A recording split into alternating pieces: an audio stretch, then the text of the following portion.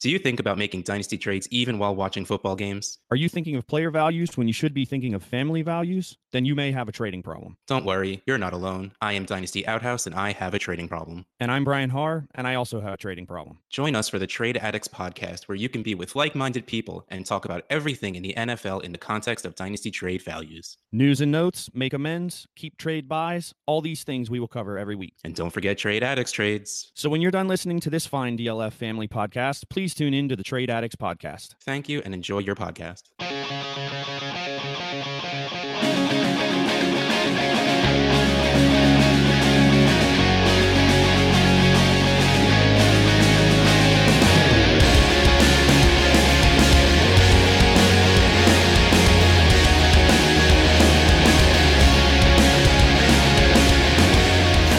DynastyWeekFootball.com and the DLF Family of Podcasts. That is Brian Haar. I'm Brian Haar. I am James the Brain. And this is the SuperFlex Super Show. Brian, you and I, man, it's been a little bit since the two of us have done a podcast together where it's actually everything's kind of aligned correctly. So I'm really looking forward to this show, Brian. We are going to be talking about rookies, more rookies, but look, we're going to put a different spin on it this time, Brian. We are going to go, now that free agency has kind of lost some of its luster, the big names have kind of signed, we have a little bit more clarity on some of the potential landing spots for some of these rookies. We're going to talk best fit for some of these guys. So, Brian, man, first off, how are you? How have you been? Are you everything good with the self-quarantine and everything? We got to make sure that everyone's good, man, and I haven't talked to you in a little bit. So how are you doing, my friend? Yeah, I'm doing well, man. Thanks for asking. Just cooped up, as is everyone else right now. So hopefully everybody's kind of taking it serious and staying home. But yeah, I'm enjoying the time at home. I like being a homebody occasionally. So taking some walks and different things during the day, just right around my small little area here to get outside. But outside of that, yeah, no, it's going as well as can be expected. I got to be honest, man, I'm really excited about tonight. It has been a while since we've been it's definitely been a while since we've done something just the two of us. I know Ethan was on with us at one point. And the three of us did a show, I believe. But I mean, to finally here now get an opportunity after we've talked about it to bring Brian in the Brain to fruition here in an episode. I got to be honest, I'm really excited about it. So I hope you're pumped up about it too, man. How have you been hanging in? Have you been doing all right during the quarantine? Yeah, absolutely, man. I have. Thank you for asking. It's been interesting. Apparently, my job is essential, which I never ever thought it would be, but apparently it is. Apparently, people need loans during this time, so I'll keep underwriting them. And I'll be honest with you. While I don't, I go to work and I come straight home. The only time I stop for anything is, gas, pay at the pump, or if I need, some food or something that, grocery type thing. But other than that, man, I am to work and home, and they're taking a ton of precautions. So I'm pretty grateful to still be able to work. And I know there's a lot of people that aren't right now. So my heart goes out to them in these trying times. But so I with everything going on, I guess it could be a lot worse for myself. So I have to thank my lucky stars for sure. And yeah, Brian, man, I have been looking forward to this. Look, when you and I and Ethan all get together, Ethan really just outshines me, man. He's a superstar on the rise here, and so I need him out of the way. I need, he eclipses me, and I just need him out of the way so I can kind of shine through a little bit. I need my opportunity. I feel like he like Wally pipped me, So I don't. I think I needed this. So with you, I think you and I can play off each other. It's gonna go well, my friend. It's gonna go well. So, without any further ado, Brian, let's get started, man. I am so looking forward to this because now we can finally have some sort of idea on some of the teams that might be looking at some positions in the draft, right? So let's start with quarterback, Brian, and I am going to pick a player, and I'm going to have you tell me what team you think he would best fit on, and then vice versa. You could pick a player. We've got 5 quarterbacks that we have listed. We've got 5 running backs, and we've got like 8 or 9 receivers. So we got a lot of players we're going to go over, and we're going to list what we think is the best fit and why. So the first player I'm going to give you is Justin Herbert. Now, I'm going to give him to you for a couple of reasons. First of all, I think you're higher on him than I am. So I think you saw some stuff, some things in his game that are going to carry over to the NFL level. So again, realistically, I think we know some of the teams that might be targeting guys, but I don't even want that. I don't want to know where he's going to go. I want to know where he is going to thrive. So again, Justin Herbert, a 3-year starter at Oregon. A very productive quarterback in that system. Really the knocks on him, I mean, he plays in a conference that isn't really known for having some of the top defenses. He sometimes is inaccurate, not in his throws, but is inaccurate in what you get from him from game to game. But he definitely put up some numbers there in Oregon, and so he is a force to be reckoned with. He showed out at the Senior Bowl. A lot of coaches came away raving about him. So Justin Herbert, tell me, Brian, what's the best fit for him? Where's his best landing spot? Best case scenario for Justin Herbert? So this is going to be an interesting one because I'm very locked in with my quarterback places. Like I have very specific places where I want these guys to go for different reasons. And I know we're playing this game back and forth, so I'm not going to take anybody but Justin Herbert right now. This is going to sound so weird saying this. I honestly think that Miami is a great place for him to go.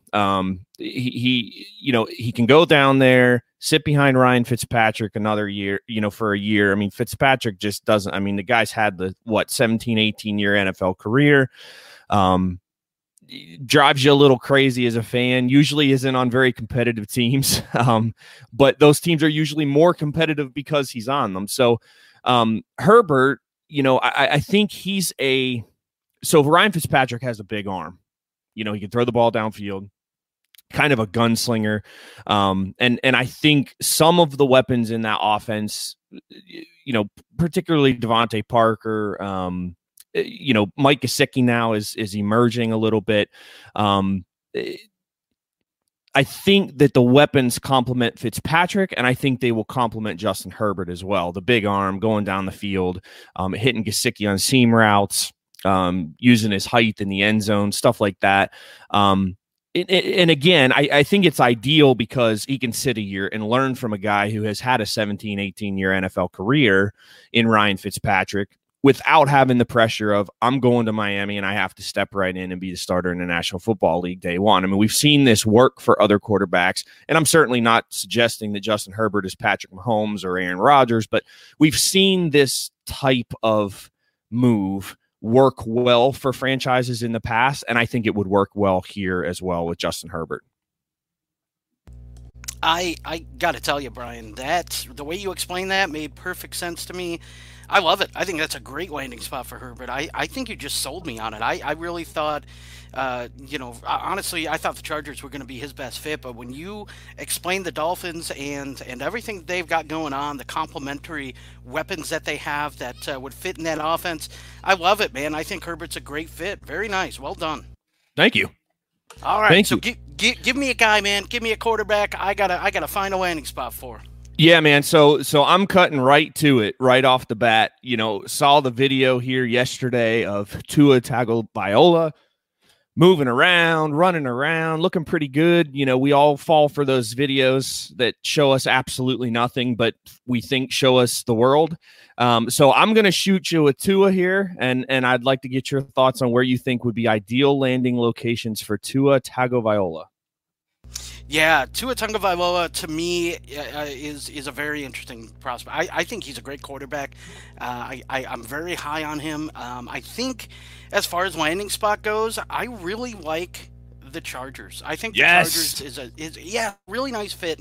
And look, the weapons there with Mike Williams, with Keenan Allen, with with getting Hunter Henry, back for a year on the tag, I think there's a lot of weapons there that he can work with. I think, just his style of play too is going to be acclimated well. I mean, Philip Rivers was there, and I think the problem with Rivers was he held the ball a lot, and that offensive line wasn't always able to protect him, wasn't able to give him the time that he needed. So he ended up being forced to make a lot of throws that either under duress or he was trying to make too much out of something. And I think with Tua, he's a very quick hitch. He likes to get rid of the ball quickly. His athleticism will allow him to extend plays, but he really likes to get rid of the ball quickly. He's a rhythm quarterback. I think the Chargers are looking for that now after having Philip Rivers. I think he fits really well with what they do. I think it would fit well down there with the LA mentality too. So I like it. I think the Chargers are his best fit. So I'm assuming that you kind of agree with that from your reaction. Yeah, I'd love to see Tua in a Chargers uniform, and I've talked about this before, and I don't know how much we should really get into it, but like the Polynesian connection with Junior Seau is the greatest Charger, in my opinion, that's ever played for the franchise. I know LaDainian Tomlinson is obviously in that conversation as well, along with some of the older fellers, Kellen Winslow's and stuff like that. So, but I would love to see Tua here. I think he would thrive in LA in that, he's an electric guy. He's a guy that's he's kind of soft spoken, but he's also he has that superstar thing about him, and I think that would go over very well for a franchise that really needs an injection of excitement and glam per se to be successful in that city. There, the Rams obviously are in that city as well, and I think they're, you see obviously a lot more fans at Rams games than you do at Chargers games, and some of that is stadium stuff, but I think you're probably going to see the disparity there too, as they open SoFi Stadium and whatnot. But I would love to see Tua go to the Chargers. I think it's a perfect fit. Like you said, kind of the weapons too there. I think would make that offense pretty exciting. You inject Tua into that offense by mid-season or towards the end of the season, if they're not doing so well, give them a chance to get in there and get a few reps. And I think there will be an excitement heading in then to the 2021 season where, hey, we got something here and we got something to build on. So yeah, I would love to see that one as well. Awesome. Yeah, I think you highlighted a bunch of points that I forgot to really even mention as far as Tua being a Charger. I think those are all valid points to really drive that home. So, all right, you cut right to the core. I'm going to give you a guy that I have had a really hard time projecting, and when I watch film, I had a hard time kind of figuring out where I was on him. So I'm going to give him to you. Maybe you have a better gauge on this player and where you think he should go. So Jordan Love is the guy that I'm going to give you, and Jordan Love, obviously out of Utah State, he's a small college guy, small school guy. He's a guy who a lot of people see with an immense ceiling, but he did throw a lot of interceptions last year, and that's really where the concern comes in. Is does he take too many risks? Is he going to project as a guy who can protect the ball more in the NFL level with superior talent surrounding him? So Jordan Love was a tough one for me, Brian. I'm going to give him to you. I'm going to pawn him off on you. You tell me, where is Jordan Love's best fit and why? Yeah, so this one's interesting too. We back prior to free agency, right? I think a lot of people were thinking, okay, could 4 quarterbacks go in the top 13 picks with, Indy sitting there at 13? They move out of that slot, and obviously San Francisco's not drafting a quarterback, I don't believe, with that pick. So for me, Jordan Love to the New England Patriots is perfect. It's a perfect scenario for him. I don't know if it's perfect for fantasy purposes, but I think it would be perfect for him. You talked about the turnovers and the lack of care with the ball. You go into New England into a Bill Belichick system, you're not turning the ball over, you're not playing. So, I think as making that an emphasis, Going there, learning from one of the greatest coaches that's ever played. Now, obviously, Bill Belichick is more of a defensive coach, but his fingerprint is on that whole organization. Josh McDaniels is there. I mean, they've got everything in place for a young quarterback to come in and succeed, whether that's from day one or whether that's, competing for the job, maybe sitting, but getting an opportunity if Stidham, Jarrett Stidham, excuse me, I'm stuttering all over the place. If he stumbles, it took me a minute, then maybe Jordan Love gets an opportunity to play right away. But I think New England definitely drafts a quarterback in this draft. And it would not surprise me if they take him, even in the first round.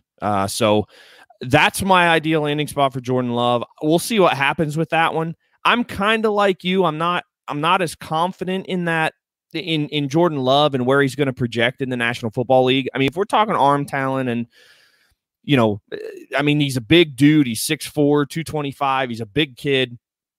He can chuck it, man. I mean, he chucked it at the combine and really impressed there. So, but I just don't know. Watching film, like you said, it's kind of, there's some inconsistencies. He turns the ball over some, especially this past year.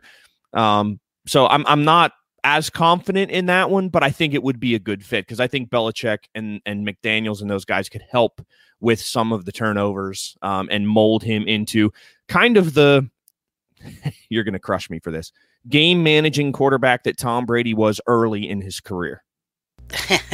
No, I'm not going to crush you for that because I think you nailed it. I think you knocked this out of the park. That makes so much sense. Again, you have Stidham and you have, they just signed Hoyer to a one-year deal. So it sounds like, they've got a couple guys that could start right away, which is great for Jordan Love. He can sit, he can learn from Belichick, from this, this system. And once he's comfortable, they can turn the reins over to a guy who has a high ceiling, who can make plays, and hopefully they'll be able to work through some of his issues as far as forcing the ball, as far as not going through his reads and things like that. They can work with him on that. They have time, and I trust New England to develop this guy. So I think that's the main thing, is that you nailed it. I think this is a great spot for him, and I really kind of hope it happens now. I don't know if it will or if it can, really, because I'm not sure how high Love goes, but that's a really good spot. An excellent explanation on why. I have no issues with any of that. So well done again. Well, thanks, man. I appreciate it. We'll go ahead and move on to the next one here. I'm going to ask you about, so we talked about Tua being one of the top quarterbacks in the draft. Let's talk about the other guy at the top of the draft board for quarterbacks, Joe Burrow. Where do we feel like is a good fit for him? Man, I love both these top guys in this class, and Joe Burrow is at the top for me. Fantastic year he just had. He really showcased what he can do.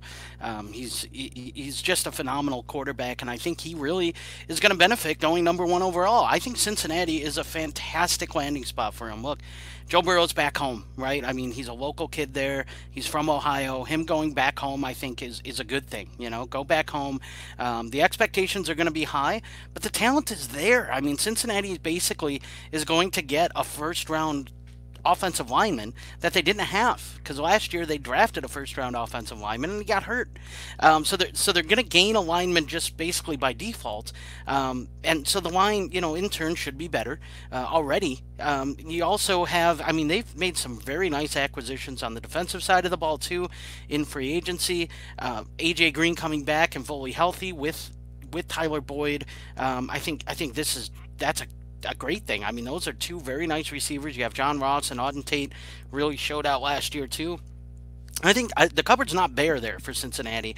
Oh yeah, you have Joe Mixon you can rely on too. So I really like that. I don't think there is a better spot for Joe Burrow than going number 1 to Cincinnati. I think that is his landing spot. That's his ideal spot. And I think it's going to happen. That's the main thing. I think it's going to happen. The odds are better of it happening than it not happening at this point. So Joe Burrow, to me, to the Bengals, man, it not only is it, I know it's a boring answer, but it just makes the most sense for me. What do you think? Is that too boring? Am I going too chalk here, Brian? So here's the thing. I will imagine that at some point in this evening, we're going to argue over a landing spot, but it's not going to be on this one yet. So, I mean, I agree. I agree with everything that you said. I think Burrow to the Bengals, I think it's the obvious pick for them. And I think that this Bengals offense has a real opportunity from a fantasy perspective to be an offense that dramatically improves and produces stars across the field. Especially when you look at where these guys are being drafted. I mean, Joe Mixon is really the only guy that we've talked about that is being drafted with, you know, a really high draft capital in startup drafts. So these other guys, I think at the end of the year, we might look back and say, dang, I wish I would have taken AJ Green a little bit higher. I wish I'd have taken Tyler Boyd a little bit higher. You know, some of those other receivers, you know, you talked about John Ross on Tate. I mean, this offense can dramatically improve this year. I hate to see it, and you probably do too, as an AFC North fan. You know, all these young quarterbacks, and then of course there's 280-pound Ben Roethlisberger for my Steelers. But yeah, I mean it's becoming a division of young, exciting quarterbacks. You know, again with the exception of the Steelers, but. I love Burrow to the Bengals, and I'm excited to watch him. I think it's a good fit. I like the kid. I like his moxie, and I think he's going to succeed there. So I love it. Awesome. Yeah, we will disagree, people. It will happen. Trust me. It's just it hasn't yet. This might be where it does, though, because this is the last quarterback that I have listed as a guy who I really wanted to talk about. He's been gaining steam. He's been gaining momentum. A lot of people are talking about him on Twitter. This is a guy who could be a difference maker. He could be a game changer. He could be a Lamar Jackson-type quarterback. Not that he is Lamar Jackson, but he could be in the right situation. I think a lot of people see it because he has some rushing upside. That is Jalen Hurts. So this one, to me, is the toughest. You really got to sell me on one aspect, and I'm not going to go into what aspect it is, but there's going to be one aspect that I think is crucial when it comes to Jalen Hurts and his landing spot. So, Brian, here it is. You get the toughest one, in my opinion, of the bunch. Jalen Hurts, you get to kind of decide where he's going to go, where he fits best. So, Jalen Hurts, where does he fit best for you, Brian? So it depends, and here's why it depends. Real football standpoint or fantasy football standpoint? Because from a real football standpoint, I wouldn't hate my Steelers drafting him. Now, here's the problem, though. They have one pick in the top 100 picks, and it's unlikely if they don't take him with 49th pick, I believe they are 49, 54, somewhere in that. I don't know. If they don't take him there, they're not going to get him because he's going to go. He's going to be a top 2 to 3 round pick, and that's their only pick around that they could get him. Fantasy wise, I'd like to see him go. I mean, I don't know. It's tough. I kind of like the idea of him going to Indy. And I don't think it's very realistic. I mean, they just shelled out the money for Phillip Rivers, but it's a 1-year deal. So beyond that, who's their guy? Is it Jacoby Brissett? I don't know. But I think he would be good there. And I think there are some pieces, you know, Paris Campbell that everybody continues to forget about because he got hurt last year. I think he has a breakout year this year with Phillip Rivers. And then obviously if he establishes himself in that role, Jalen Hurts comes in there. He's able to use his legs. Campbell's a burner. You know, he can create, he can burn pie guys. They have running game established with Marlon Mack. It's shaky at times, but they've got an unbelievable offensive lineman in Quinn Nelson. So, I mean, there are pieces there too, and I'd like to see him work with Frank Reich. I think that would be a good fit. I think they could build an offense around him. I think Reich has that type of mind. So it's interesting. I mean, again, selfishly, Steelers need a quarterback because Ben Roethlisberger is gone. I mean, he's there and he's going to be there this year and probably next, and then it's over. Like they're really not bright if they sign him beyond that. I don't believe. So they and obviously we've seen they don't have the next quarterback in the room right now. I mean, neither one of those guys is an NFL starter. I don't care. I mean, Rudolph was like maybe a decent backup before he got his head taken off. Almost literally, but they don't have the heir apparent on the roster. They don't even have an NFL caliber backup right now to come in and play games if Ben Roethlisberger isn't healthy. So I would selfishly like to see Jalen Hurts maybe get picked up by the Steelers. At the same time, they have other needs that they can use that second rounder on. So I'm going to go with the Colts here and say, who knows? Yeah, I tell you what, I'm going to agree and disagree with you here because I'm going to disagree with the Colts take. I don't know that I love the idea of him on the Colts. And the reason being is because I don't think the Colts are all that far away from being a pretty decent team.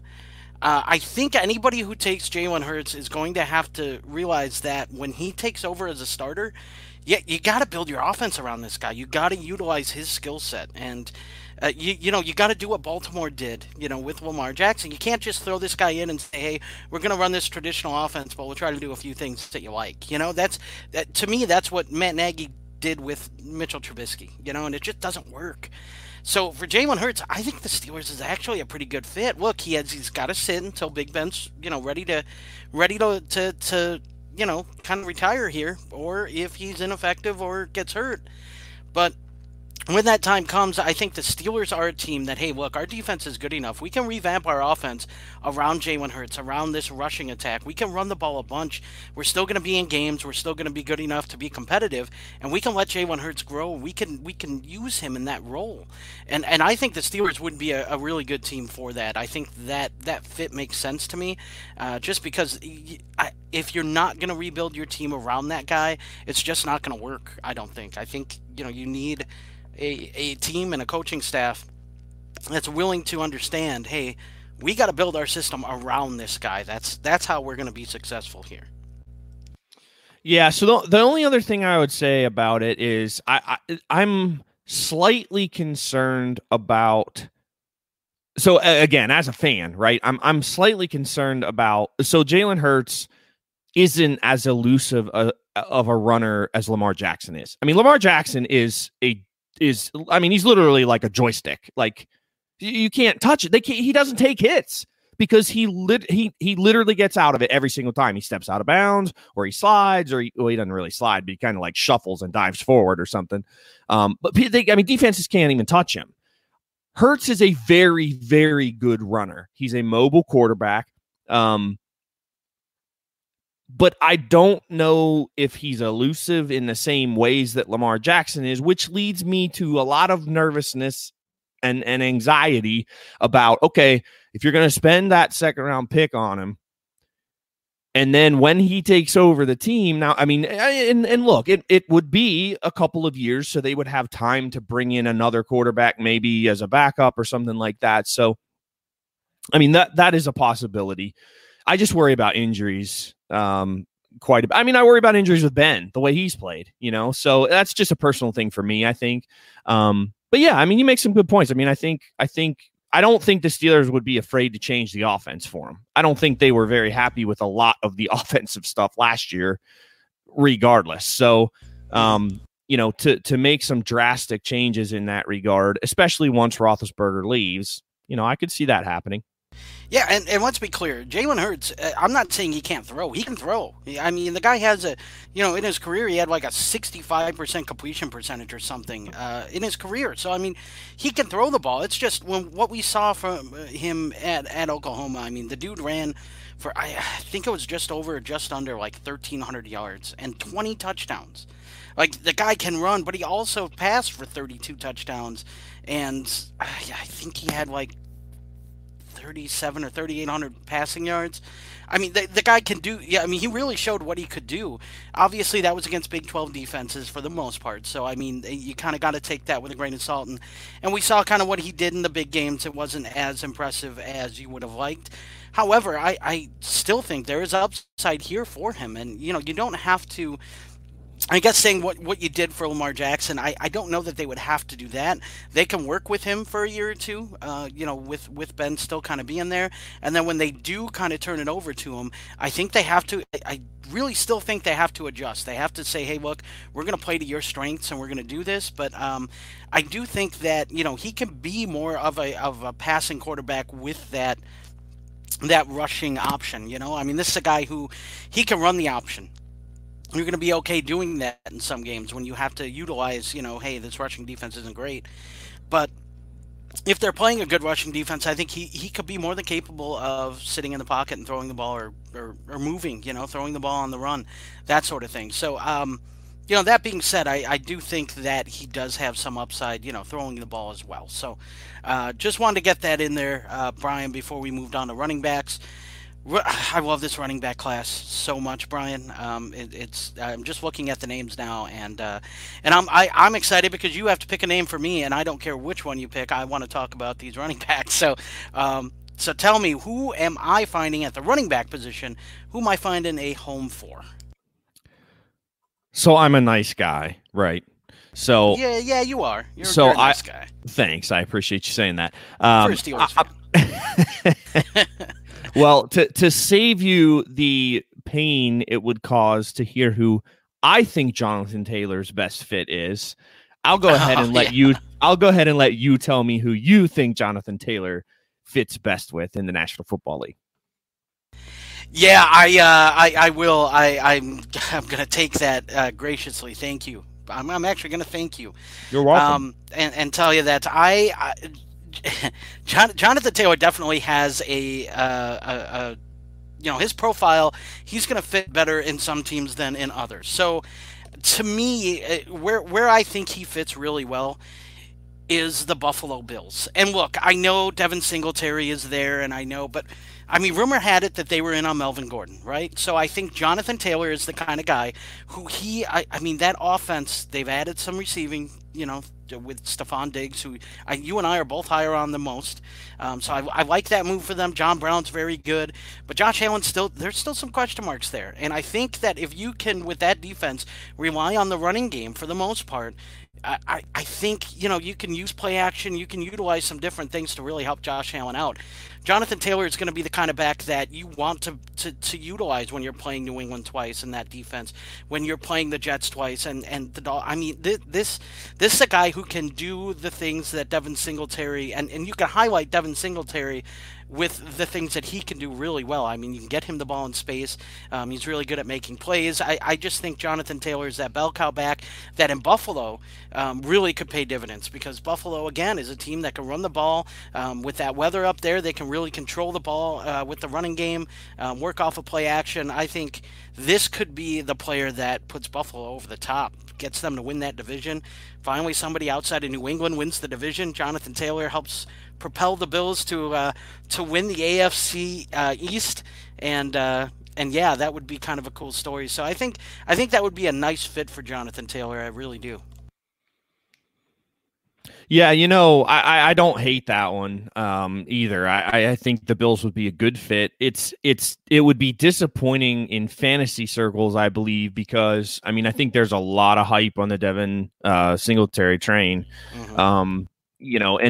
And he looked good in during his work last year. I mean, he played well. When midway through the season, when he kind of took over that job and got the bulk of the carries in that backfield, he produced, and he produced out of the backfield as a receiver as well, which is something that I don't know that a ton of people expected. He's small. That's the biggest thing about him, is he's so small. He's like 5'7" and barely 200 pounds.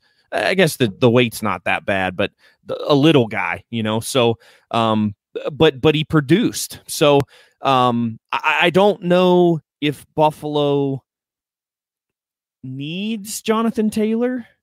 I think it would be a luxury to draft him and have him. Absolutely.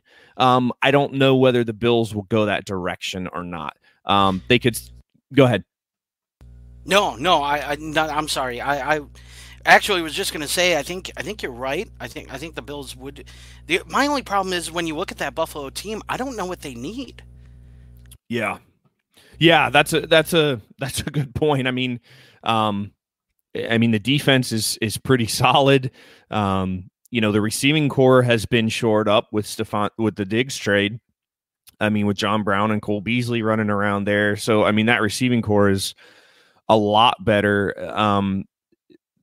Josh Allen needs to continue to improve, but you're not improving that position by drafting somebody. I mean, you have that guy who is your guy. So, yeah, I mean, maybe they can afford it. Maybe they're the type of team right now that they say, you know what, we really like our team. We don't have a lot of holes.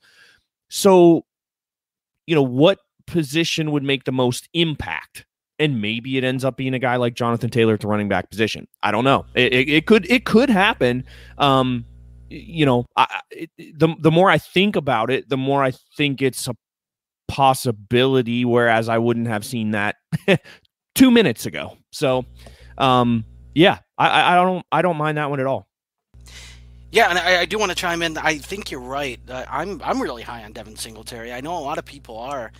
And I like Devin Singletary a lot, and I have him in a lot of spots in fantasy. So obviously, I'm kind of rooting that even if this does happen, Singletary maintains some fantasy value, and I think he would. I just feel like sometimes some of these teams, and really, when you look at the landing spots that are available, some of these teams are going to have a couple of options, when they draft a guy. So I think Buffalo might be one of those teams that already has a guy that they're okay with, but they can upgrade that position maybe. And it's not, again, nothing against Singletary. It's just you bring another talented back into the room, and I think that helps the position as a whole.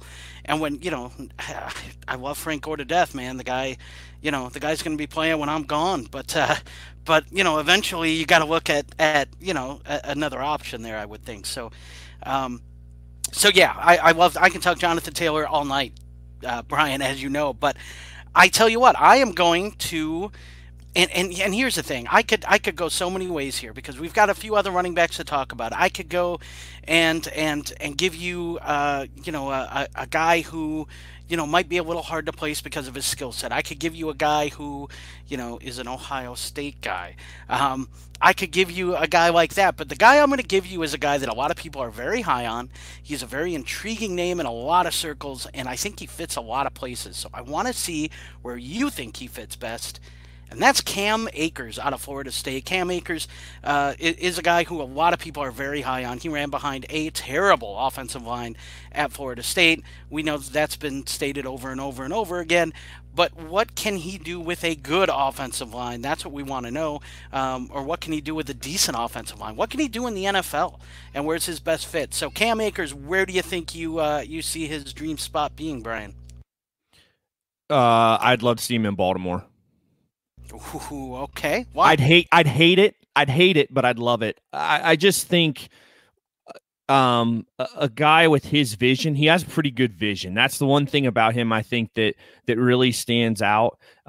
Is and he's a 3-down guy, right? So he never has to come off the field. He's elusive, but he kind of. He doesn't. I don't know about his burst right off the bat. So what better way to open up a hole and give him a little more space than to have Lamar Jackson faking or handing him the ball and all the attention on Lamar Jackson to give him that extra split second to be able to accelerate through a hole. I honestly love this, the idea of Cam Akers going to Baltimore. I think it's highly unlikely they do that. I mean, they have Justice Hill there. They have Mark Ingram, of course. So I don't know that the Ravens do something like that. But for me, I think that would be a perfect fit. That offensive line is pretty good. And just, I just think it's a good fit. I think it's a good fit with the attention that would be on Jackson. I think it would open holes for Akers. And, I think in the NFL, what you're going to see is he's one of these guys that his receiving stats in college weren't like overly impressive. I mean, 30 catches his junior year here was, that's 30 catches in college is a pretty big number for a running back. So, but I think he's a 55, 60 catch guy in the National Football League if he's if he's not in too big of a committee. So I would like to see him in Baltimore. That would be the place where I think Cam Akers would really excel. Yeah, it bums me out to say that I agree with you, just because obviously, Baltimore getting better to me isn't a good thing. But man, here's the thing. You highlighted how, they have Ingram, they have Justice Hill, but man, Ingram's not getting any younger, and they are losing Gus Edwards in free agency. So, I mean, there might be an opportunity where Baltimore says, hey, look, we're predicated on this running game. It's a big part of what we do. We want to make sure that we have a back healthy at all times that can accommodate what we need. So, that they might look at it that way and really decide to take a guy like Cam Akers. So I don't mind the spot. I think you nailed that. The reasoning by it. I like it. I think you did well here, as much as I hate to admit it. Thanks, man. I appreciate that. Well, I just hate to admit, Baltimore getting better is what I was saying. All right, I don't like that part of it. Yeah, exactly. No, same. We're in the same boat on that one. So, so the guy I'm going to give you, this is another guy that is an intriguing prospect, and I think landing spot is going to be big for him.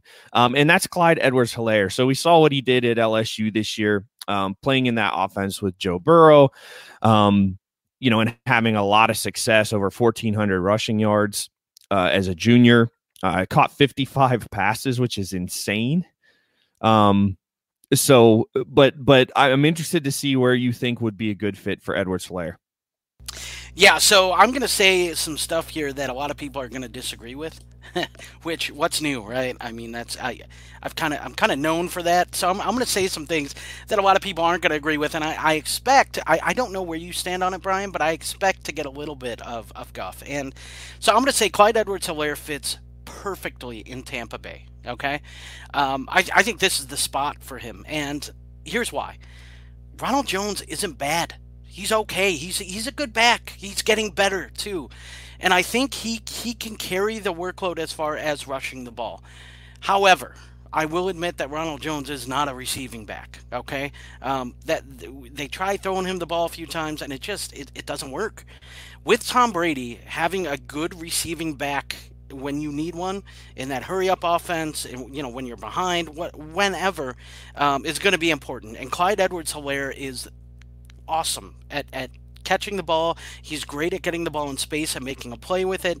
I think he would excel in that role. That's what Tampa Bay needs. I know that a lot of people think Tampa Bay needs a new starting running back.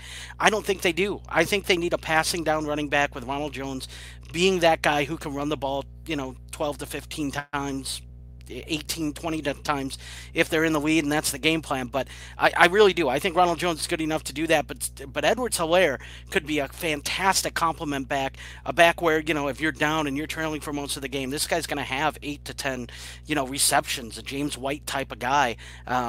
I think he's even more talented than James White once he gets the ball in his hands. So I think Edwards-Helaire fits exactly what Tampa Bay needs right now with Tom Brady there, and I think that's the fit. I'm pretty confident that would be where Edwards-Helaire would shine brightest. So here's my take on that. So you're right. I'm going to disagree with a couple of things. First of all, I disagree that Ronald Jones is a good running back. I do agree that he's getting better, but here's the thing. If Edwards-Helaire goes there, Ronald Jones doesn't have a job by midseason. So he'll spell, but that job will be Edwards-Helaire's job. I mean, everything that you said about being a receiver in a Tom Brady offense, and a Bruce Arians offense. I mean, that's the other thing. We've seen receiving backs excel in his offenses. So I think that combination that's dynamite. Like, if that happens, I would be very, very excited about Edwards-Helaire in Tampa. And I think you made a lot of great points towards them drafting a guy like that. So I personally love the fit with Edwards-Helaire in Tampa. I think that's fantastic. I just don't agree that Ronald Jones will have relevance beyond that unless there's an injury, because I think Edwards-Helaire is a far superior talent. And I think he would show that very quickly. Yeah, I get it. I think most people agree with you. I do. I just think that, I mean, last season we saw, Ronald Jones, dude had 4.2 yards a carry. He just didn't get the a huge workload. But he did have over 700 rushing yards and 6 touchdowns, and even receiving in the receiving game. I mean, he had 31 receptions on 40 targets, so he did catch the ball. 309 yards. He averaged 10 yards a catch. I mean, he just didn't do a whole lot with it, with that receiving yard. But I mean, the guy had over 1,000 yards from scrimmage last year, and David Montgomery did that last year, and we all thought, a lot of people are a lot higher on him, and I don't know. I'm not as high in the Chicago offense as I am Tampa Bay. So, to me, I'm always, I think I'm going to be one of those guys that's alone on Ronald Jones. As of right now. So I figured that that's where you were going to go, and the masses are probably applauding you while they are telling me, where to go. So I have 2 running backs left on this list, and I want you to tell me where DeAndre Swift is going to land. What's his dream spot, actually? I'll tell me where he's going to go. Tell me where he would be the best spot for DeAndre Swift. Obviously, the back out of Georgia, seen as by many as the most complete back in this draft. Guy who can catch the ball, a guy who can run the ball, guy who does a little bit of everything, good at picking up the blitz, that sort of thing. What's the dream fit for DeAndre Swift? The dream fit for DeAndre Swift is the Kansas City Chiefs. And I don't even know if I have to say a whole lot more than that. I mean, this guy in the Kansas City backfield, playing for Andy Reid, playing with Patrick Mahomes in that offense, it would be just absolutely electric. I mean, I can't even, if he were to land, and I don't think that that's necessarily realistic. I think he will probably go somewhere in the mid to late first round. So he probably won't make. I mean, Kansas City's at the end of the round, so I'm thinking he's not likely to make it there. But if he fell, and they took him at 32, I mean, you want to talk about hype too. I mean, this kid is just special. He's electric. He can do it all, like you said. I mean, he's a broad kid. He's 5'9", like 218 pounds. He has the speed, he has the acceleration, he has the agility, he can catch the ball out of the backfield, he can do it all. And if he lands in Kansas City, it's going to be pandemonium trying to get your hands on him. Mm-hmm. Yeah, let's be honest. All these backs could, go to Kansas City and it would probably be like, oh man, they jump up to like close to the top, if not the top of the running back list, right? Because Kansas City, that offense, it's so prolific, and if any of these backs who are as talented as they are in this class, go to Kansas City, they move up boards, right? So, and DeAndre Swift is the creme de la creme. I mean, he is the guy who can do everything. The Chiefs throw to their backs. He's excellent out of the backfield catching the ball. He's good at picking up the blitz. He's good at, running the ball in between the tackles. He's good at, he'd be fine in the goal line. Like, yeah, it makes so much sense for you to say that's his fit. So, I don't think any of these backs going to Kansas City is a bad thing. So, and this one is probably the slam dunk. This is the grand slam. All of them would have been home runs. I think DeAndre Swift to the Chiefs is a grand slam. Let's put it that way. So, yeah, I think we got one more guy, Brian, if you want to introduce him and kind of give us a little bit on this player, so I can have some time to think where I want him to go. Yeah, no problem. So our last running back that we're going to do tonight is J.K. Dobbins, the junior out of Ohio State. Tremendously productive player in college. That offense in Ohio State and Columbus really produces these running backs, I'll tell you. I'm excited about J.K. Dobbins. I got to be honest with you. Dobbins might be my favorite running back in this class. Not the one I would draft first, but my favorite. I just love this kid. I love the way he runs. I think that semifinal game against Clemson is a different ball game if he doesn't go out with the ankle injury. I know he came back in and was still productive, but he wasn't the same. Early in that game, if you watch it back, early in that game, he was dominant. And I think if he's healthy in that whole game, it may be Ohio State who plays LSU in that title game. So having said all of that and sharing my feelings on J.K. Dobbins, James, hopefully I bought you enough time there. Where do you see J.K. Dobbins landing? Where do you think the best fit is for him? Yeah, you did very well there, and I agree with you. I like Dobbins a lot. I do. I think he does everything well. I think he's almost DeAndre Swift light to me. Like there's a lot of things that he does really well. And so, when I kind of look at the teams that I think need running backs, and a team that I think he could excel on both in playing time and really do well with, I think I'm going to go with the LA Rams. I really feel like after they moved Gurley, I'm not as sold on Darrell Henderson as others are. I think if J.K. Dobbins were to go there, he would immediately be the starter there. And I think, again, this is a guy who could do a little bit of everything. He's got good vision. He would fit into that offense really well because, he doesn't need to have the ball to produce. I mean, the guy can pick up the blitz. I think he's a solid guy who you can count on week in and week out.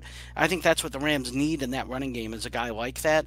I really think Dobbins would fit in well. I think McVay would find very fun, innovative ways to use a talent like him, and I really think that the Rams would be a nice fit for Dobbins. The main thing for me is that the Rams have to figure out what they're going to be on offense, and they have to fix their offensive line. Their line was terrible this last year. If you look at pressures, I mean, their line really did Jared Goff no favors, and I think that's why Goff didn't do very well. If they fix that offensive line and they can get some honest consistent production out of the running game, which, man, last year Todd Gurley really played well towards the latter half of the year, but early he struggled, and I think that was twofold. I think the offensive line, and I think he wasn't getting the run, he wasn't getting the usage because they were worried about his health. So I think Dobbins can help all that. If they fix that offensive line, I think this offense can go back to being as dominant as it was a couple years ago. That's how important I think this pick would be for the Rams. So Dobbins to me makes sense for both sides, for the Rams and for Dobbins. Very nice. Yeah, I that's an interesting one for me. I'm not sure. I think the Rams are going to see what they have in Darrell Henderson. I really do. I think that's the guy that that's going to get the next opportunity in that offense. Now, whether or not you're sold on him, I could definitely see this argument, and I think it would be smart to bring in a player like Dobbins, whether it's him or whether it's another guy like him, to come in and compete for touches in that backfield. For me, and I'm gonna share my favorite for J.K. Dobbins too, because it's a personal one for me. For me, this is the Steelers' second round draft pick. If J.K. Dobbins is on the board when the Steelers make their first pick of the NFL draft in a few weeks here, J.K. Dobbins is the pick. Jonathan Taylor isn't going to be there. We talked earlier about, you were saying Buffalo, and I threw you a bone because I let you talk about Jonathan Taylor, and I didn't talk about him at all or his fit with the Steelers because I think he would be a fit there too. He's not going to get to them, is the bottom line. J.K. Dobbins might, and if he does, to me, that's a no-brainer. I haven't felt like this about a running back playing for my team, my favorite team, since Eddie Lacy. Now, I was wrong about that one, so hopefully I'm not wrong about Dobbins. And the Steelers in that draft ended up with Le'Veon Bell, who ended up having obviously a better career than Eddie Lacy has. But I love J.K. Dobbins. He to me is a Pittsburgh Steelers style football player. He's not juking to make people miss. He's running them over. He's a straight line guy. He's not trying to make people miss. He's lowering a shoulder. He might bounce off you, he's not trying to run you over necessarily. He's trying to use his momentum and his leveraging because he's a tank. 5'9", 209, I think was his weight at the combine. I just love Dobbins. I love watching him. I love his style of football. To me, that's Pittsburgh Steeler, AFC North, if you want to go that route, football. And I would love to see him in Pittsburgh. To me, that's his perfect fit.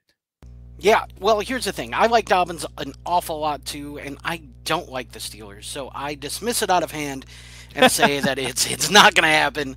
My answer is better. Go Rams. All right, so Brian, with that being said, listen, we don't have a ton of time, but we got a ton of receivers we got to talk about. So let's do something. Let's do kind of a rapid fire type thing. Yep. We're going to shorten our answers. We're going to go quick, but I'm going to go ahead and give you the first receiver. You tell me what team. I'm going to go with CeeDee Lamb, wide receiver out of Oklahoma, guy who most people, well, a lot of people have as one of their top two wide receivers in this class. A guy who I'm very high on. He's my wide receiver one. I want to know where you think his best fit is. Well,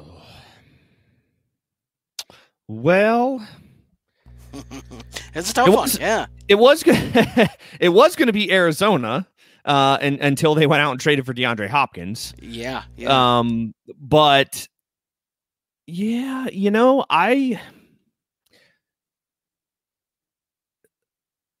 man, James, you kind of stumped me on this one because I don't really know where I like him the most.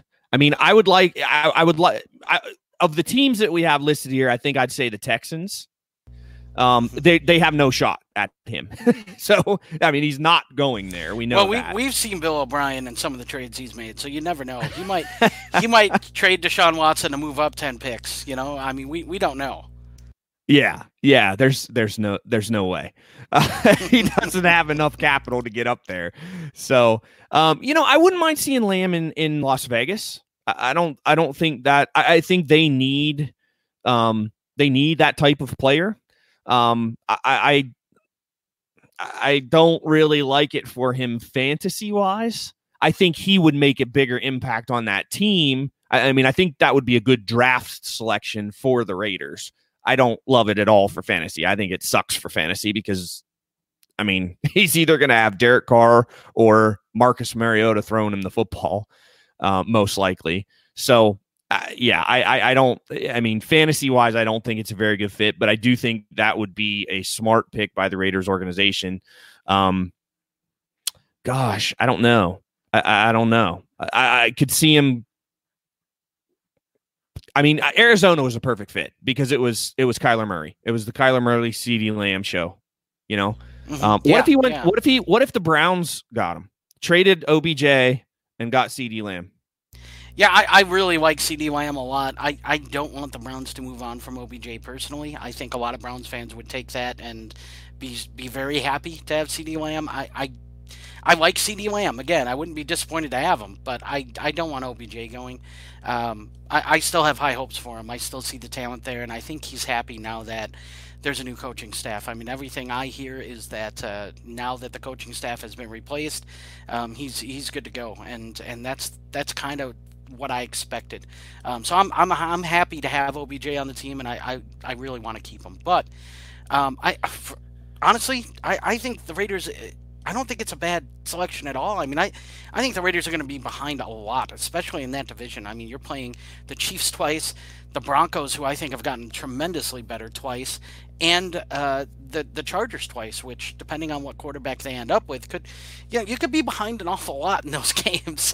Right. I expect the Raiders to be playing from behind a lot, which means a lot of pass attempts, and I think CeeDee Lamb's going to be the beneficiary of that. So while he may not, have the gaudy touchdown numbers or, a ton of yards, I think the reception total is going to be very high for him his first year.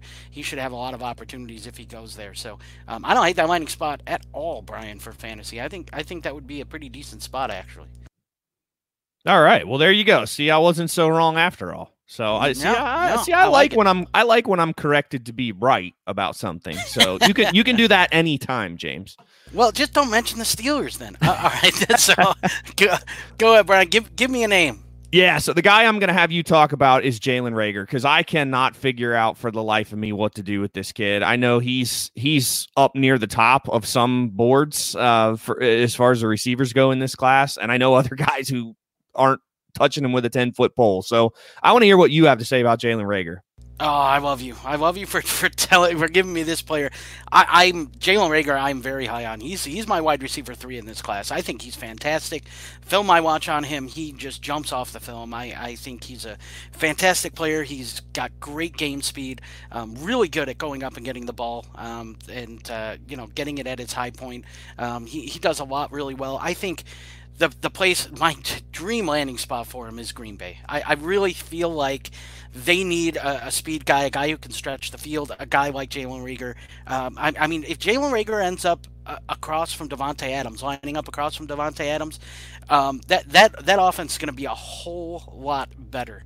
Just from Reagor lining up there. I mean, I really feel like Aaron Rodgers needs that secondary option. I think that offense can improve a ton. Especially the passing offense, with a legitimate threat outside of Davante Adams. His target share is ridiculous, and that's not going to hold up. I know he's had that a high target share for the past few years, but that you need somebody else in there eventually, because if not, teams are going to get innovative to try to find ways to take that guy away from Rodgers. So we got to get somebody on the opposite side. I think Reagor would be a perfect fit. He's a guy who can stretch the field. Rodgers is fantastic at the one thing we've seen that he can do really, really well is get out of stuff, extend plays, and find the open guy down the field. Jalen Reagor would be that guy. Even if he's not open, he'll high point the ball. I mean, this is a guy you can throw it up to in 50-50 matchups and feel confident that it's more of a 70-30 matchup. So I think he fits perfect in Green Bay. I would love that fit for Reagor. Nice. Yeah, no, I would too. And how long has Green Bay been looking for that number 2 wide receiver across from Davante Adams? Is this the year that they finally get that player? I think I like Reagor there. I think they need that guy. I think it's time to find that player across from Davante Adams. You only got a couple years of Aaron Rodgers left. You better give him some weapons to try to do something with.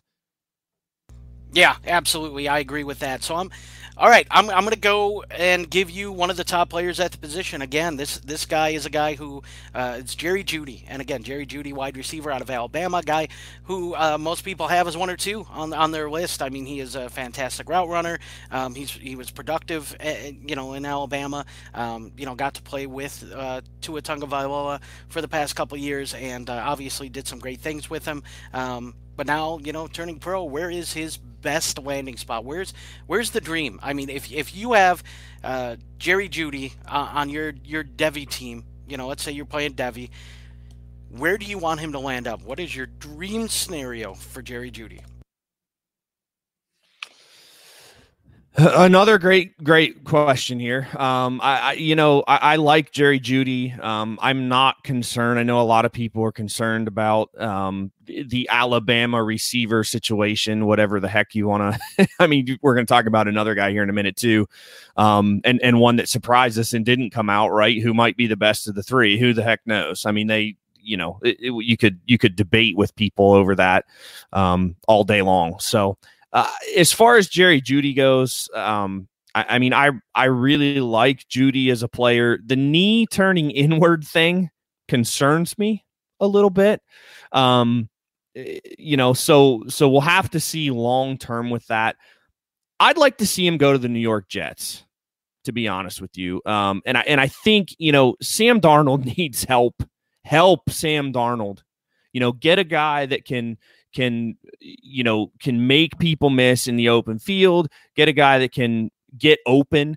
Jerry Jeudy's a guy that can do both of those things. So I think giving Sam Darnold another weapon here to throw the ball to, a young quarterback, a young receiver, hopefully making a connection and being able to have a long career together in New York. That's where I'm going with this one. Yeah, I think it's a realistic option. I think there's a very good chance that this happens. I think it would be great for Darnold. It's so hard for me to get behind anybody that's going to go play for Adam Gase. That guy is just, it's so hard to wrap your mind around what he had in Miami with Kenyon Drake, and we see what he's become, and Devontae Parker, and we've seen what he can do. I mean, it's just so difficult to wrap my mind around is Adam Gase going to use this guy properly? And Jerry Jeudy is that guy who, I could just see him going to the Jets and not being used properly for the first few years until Gase is gone, and then all of a sudden this guy just explodes. So, I like it because the Jets need a receiver. Someone's going to catch the ball there, and you would think that Jerry Jeudy can be that guy. The only hesitation I have again is the coach, man. I mean, but someone's going to go there, and who would be the best fit there? Probably is Jeudy. So I can't hate this. I really can't. It just, man, I just, like I said, Adam Gase, man, it's tough for me to get behind that guy. So I do think the one thing about Gase is I don't think it's likely that he keeps his job. I don't. Mm-hmm. I mean, I know he's new. I know this is year 2, right? Or it's still year 2. Year 2, yeah. So I don't know that he lasts beyond this year. I think you're probably right. You're probably right, and that's probably a good thing. And I tell you what, that's the one thing that I learned last year is scenario that where the guy is going and the sometimes the landing spot doesn't matter as much as we make it out to be. For instance, Tennessee, A.J. Brown went to Tennessee. I was so high on A.J. Brown. And then he gets drafted to Tennessee, and I'm like, boy, Mariota's going to throw him the ball? Like, I don't like that at all, So I faded A.J. Brown. Well, what happens? Mariota gets benched. Ryan Tannehill comes in. A.J. Brown is an absolute stud, and I have no shares of him because I faded him not on his talent, not because I saw his talent. It was on his situation, and situations change so quickly that you're right, Brian. That's something that I have to take into account. Is maybe for his rookie year he's not fantastic with Gase, but maybe after that the Jets hire an offensive-minded coach and it works out. It's and Jeudy has the talent, so he's and I faded him like an idiot. So I think that's a good point there, Brian. All right, James. So why don't you tell me about another receiver here who is a riser, and that's Denzel Mims. Yeah, Denzel Mims is a guy who worked out really well at the Combine. He really opened up a lot of eyes. But when you watch his tape out of Baylor, he's very productive. He does a lot of things really well. So I think, his fit's going to be tricky because I do feel like his skill set has to be utilized a certain way. I honestly think that the place that would make make his value just shoot through the roof would be the Kansas City Chiefs. And look, I know that they have Hardman, and but Watkins is going to be gone. He's going to play somewhere else, and McCole Hardman, they drafted, and that's fine. But they really are thin outside of that. DeMarcus Robinson's gone, so he's a free agent, so he's likely gone. So Byron Pringle is it. Other than that, so I think they need a receiver. I think Denzel Mims is a guy who fits really well there. He would do some of the things. A little bit differently than guys like Tyreek Hill. He's not a streaker. He's not a burner like Hill and like McCole Hardman are. This would be a guy who could work the middle of the field, who could really do some things different than the guys that they have. So while I don't think he would be a wide receiver 1 on that team, I do feel like he can contribute on a high-powered offense. He'd be the wide receiver 3 there and the 3rd or 4th option on that offense. I think he could really excel in that role in an offense that's going to score a ton of points. So Denzel Mims, I think, would fit very nicely on the Chiefs and would complement what they already have on that roster really, really well. Yeah, I like that too, man. I like that as far as his skill set fitting in there with what they don't have at this point. They have the burners, right? In Hill and Mecole Hardman. So yeah, I like that one a lot. I think you hit that one out of the park. All right, man. Thank you. Now, let's go to the next name. I'm going to give you another speed receiver, another guy out of Alabama. I'm going to give you Henry Ruggs. This guy is a guy who just is super fast. Ran, a 4.2 something 40. He blazed that 40 time at the Combine. He's like we know. We saw that he has functional speed on the field. He's very, very fast. This is a guy who I'm a little lower on than most people as far as his, what he's done on the field. He hasn't really had that breakout yet, and I think that's where a lot of the analytics crew is not on him either. But this is a guy that I think the NFL is going to be on. We saw what happened with John Ross when he ran as fast as he did. Henry Ruggs, I think, is climbing up draft boards. He's going to have some serious draft capital, I think, Brian. But what is his dream spot? If you could pick one team to take him, what's the dream spot for Henry Ruggs?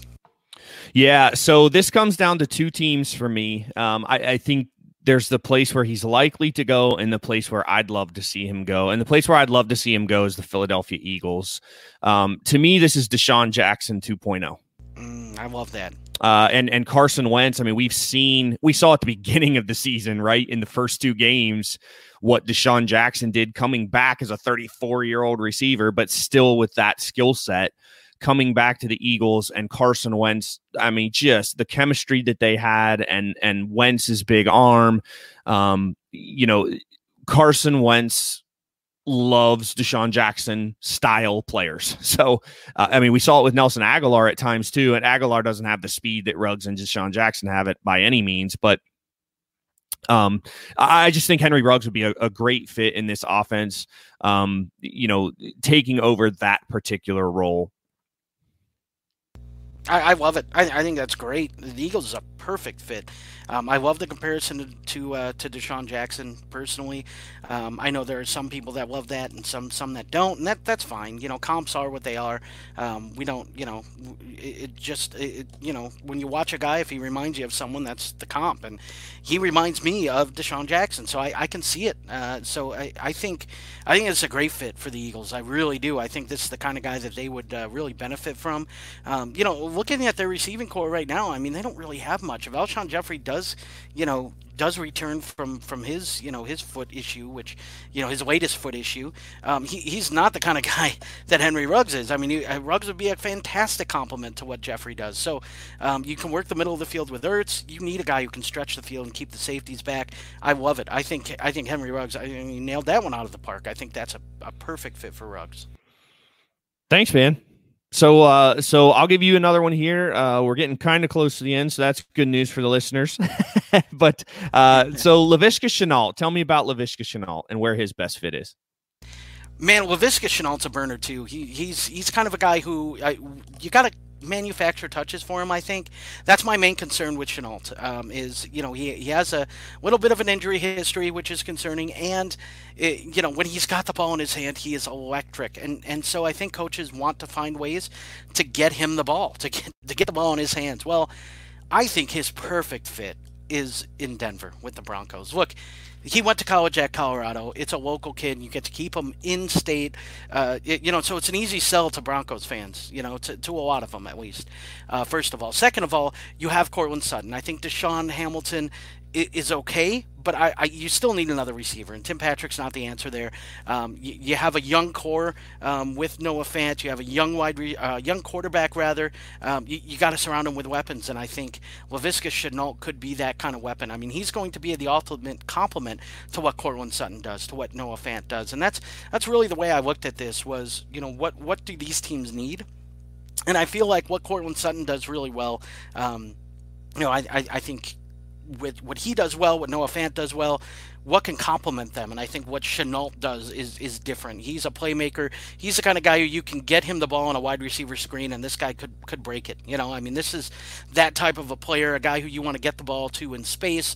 You can have Noah Fant stretch the seam. You can have Sutton, working the intermediate to deep part of the field as well. And, with all the attention going out there, you just dump it off to Shenault and let him work his magic. I think this could be a really nice fit, especially with Melvin Gordon there now. I think the Broncos are going for it, and I don't think they're very far away from competing. So Shenault to me makes the most sense, man. What do you think? Am I way off my rocker on this one? No, I like that one too. I definitely think the Broncos are in the market for a wide receiver for sure, across from Cortland Sutton. Deshaun Hamilton, while he's not bad, he's better in the slot. I mean, that's where he made his name at Penn State too, was, playing the slot receiver role. So, I think he's a lot more, I think his game is made for that role. So you need another player opposite Cortland Sutton on the other side of the field to do outside receiver things. So I like this a lot. I mean, I think Shenault could fit. I think there's a couple of other guys that I like maybe as a little bit better in Denver, but if it ends up being Shenault, I think that I would be perfectly fine with that one as well. Yeah, I don't know that I'm again in love with Chenault as the player. I just have some question marks about him. Injury risk being the main one, but I do think as far as his fit goes for him, I think Denver would be a fantastic landing spot. So, yeah, Brian, we got two receivers left that we're going to talk about and find homes for. And boy, I like both these guys. I'm going to So do give you a I. guy. I'm going to give you a guy who I like an awful lot here. And I'll take the last guy, but I'm going to give you T. Higgins, wide Oak receiver out of Ridge. Clemson. Yeah, there you go. Wide receiver out of Clemson, dude, a big body, a guy who is definitely intriguing. A guy who didn't work out at the combine, so there's some unknown about him. There's some, what is his speed? How athletic can he be? That sort of thing. I think on tape he shows, kind of what type of player he is. So tell me, what do you think is going to be his best fit? Yeah, so it's funny, right? So we just talked about the Broncos. And personally, I love T. Higgins in Denver. And here's why. Here's why. So it's against conventional wisdom, right? You already have that guy, essentially, in Cortland Sutton, right? Big, tall, physical wide receiver, high points the ball, great body control, pretty decent speed. I think Sutton is probably faster than Higgins, but it's not like T. Higgins is it's not like he's Groot running down there, right? So I love the idea of two of those guys on the outside, because I think when you have two players, Drew Lock has had success throwing the ball to Cortland Sutton. I mean, that was evident. That's, and we can argue about Drew Lock a different time. I think you are a little bit higher on him than maybe I have been. And I know Stompy's a little bit higher than I have been. I'm not sure how John feels because he changes it so often. But I like the idea of having those two big physical, tall wide receivers on the outside in Denver. I think with you need guys too that can block downfield, and I know you don't draft a wide receiver to block downfield, but they have to have a wide skill set. And I think T. Higgins has that. I think he can do a lot of things well. I think he'll run better when he gets the chance to run, better than he maybe people think. I mean, all the dude did his whole career at Clemson was make plays. That's all he did, was make plays. He made big catches in big games for 4 years, 3 years, 4 years. He's senior, junior. So yeah. So 3 years. That's all he did. Big plays in big games. So I love T. Higgins. I know he's a polarizing prospect. And I know that a lot of people are a little bit down on him right now because of his choosing not to participate in the combine and now not getting the opportunity to show what he's capable of at a pro day or anything like that either. With all this junk that's going on. So, but I really like T. Higgins. I think he's a superstar. I think he's going to prove it in the league. I am team big Clemson wide receiver. All right. Well, okay. So here's the thing. It makes sense because of something that you said, and that's the blocking. And I think that's something that we don't always look at as far as, why teams draft certain ways is that there's other aspects than, what we see in fantasy. And for T. Higgins, his blocking is going to be crucial for a team like Denver. If they want to bring in a big receiver like that, it's going to be because they have Vic Fangio, a defensive-minded coach. They just brought in Melvin Gordon. It looks like they want to rely on the running game and defense, and that's a formula we see with a lot of defensive coaches, defensive-minded head coaches. Vic Fangio is that. So maybe that's it. Maybe they get these two big hulking wide receivers on the outside. They go, hey, look, these guys can block for the run. We're going to run the ball an awful lot. And when we do throw, we're going to be okay with those two guys and with Noah Fant. So it does make sense. I think there's other spots I'd rather see Higgins go personally, but I can't really say that this is terrible. I see your point here, and there's definitely some appeal there for me. So So yeah, let's get to the last name, Brian. Introduce him, and I will tell you the perfect spot for him. I'm confident that I have the perfect spot for him. So go right ahead. Nice. Well, I'm very excited about this one because this is another one of my favorite players in this class, and it's Justin Jefferson, the wide receiver out of LSU. So where do you have him, James? Minnesota. He fits so well as a Viking, and I'm not concerned that Tajay Sharp signed a 1-year deal there either. He can be a wide receiver 3, and they'd be fine. But I think Minnesota makes so much sense. Justin Jefferson, when I watched him, he had some Stephon Diggs to his game. I mean, he just did. And now he's not the route runner that Diggs is yet. I don't want to hear that. But I mean, he has some of the qualities that I saw in Stephon Diggs when he came out of Maryland. So I just think Justin Jefferson fits perfectly. I think he would fit seamlessly into that spot. I think he would work really well in that offense. Everything we hear about his character is very good. I think he'd get along really well with Cousins and Thielen and the relationship they have.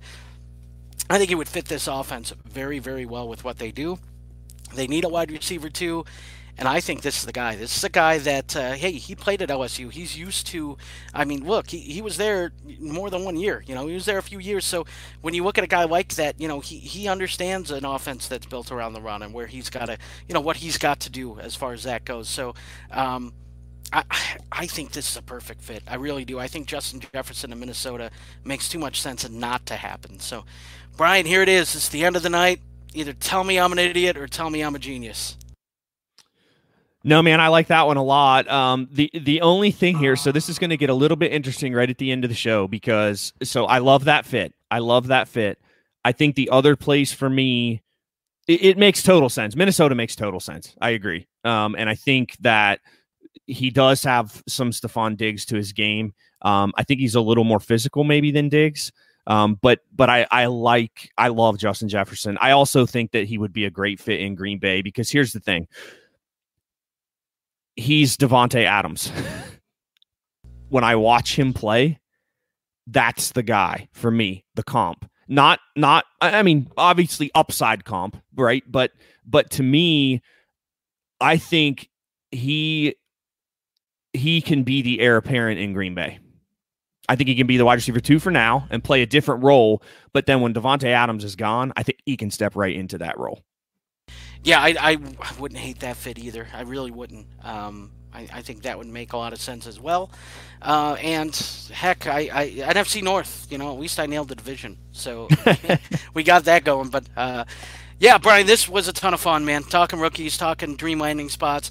So to our listeners, hey, look, if you're listening to this and you disagree with something, you agree with something, whatever, let us know. You can get to me. I'm at _James the Brain on Twitter. You can get to Brian at Brian Har FF on Twitter.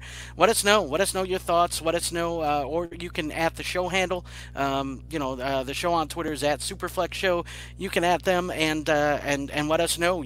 What you think about some of these landing spots that we have. Are the comps all wrong? What do you think? Are we right on with some of these, or what are you hoping as fans of these teams? So.